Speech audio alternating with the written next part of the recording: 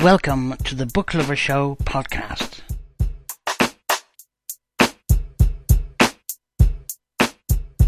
Hello everybody and welcome to the Book Lover Show podcast. I am so sorry I haven't been doing these in such a long time, as I've had a few little problems with my computer and picking the best sound editor. I know I could use an app on my iPhone, and I have done in fact, but I want to do the best voices I can do. My best voice, basically.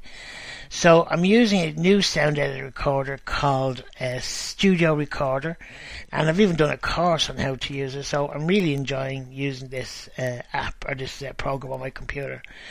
So let's get to the book. What book have I chosen? Oh my goodness.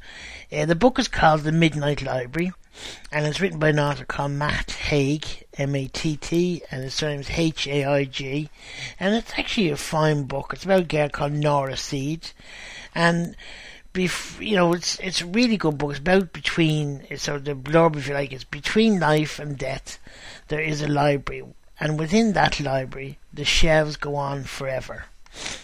Yeah, that's right. Every book provides a chance to try another life you could have lived, to see how things would be if you had made other choices. So what would you do?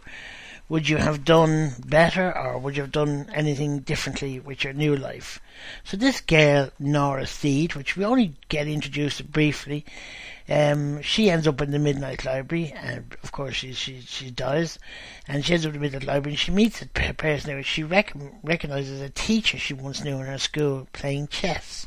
So she sits down, talks to the teacher, and the teacher says, well, pick another book. So all the books are green covered books, and she grabs a book and she opens it up and she's reading the first page, and all of a sudden she ends up in that life. And it's a bar that she's running with her husband. Now, in her life she just left, she wasn't married, and I think she had a boyfriend, but she wasn't married. But she ends up in a pub that she owns with her husband, and you get a bit of a synopsis into that world, and she doesn't like that, and then she ends up back in the Midnight Library, and that's fine too, and she picks up another book, and so on and so forth, and that's how the book goes. It's a very good book, short enough. It's really interesting. I think he's written lots of other books, but this is the first I've read of Matt Haig's, and it is a cracker, I must say. So go and pick one up for yourself, a copy, and we'll meet you back next month. If you want to email me, my email address is Derry Lawler, that's DERRYLAWLOR @outlook.com. And if you have a suggestion of a book you want me to read for next month or month after, please drop me a line. You take care now and keep safe. Bye now.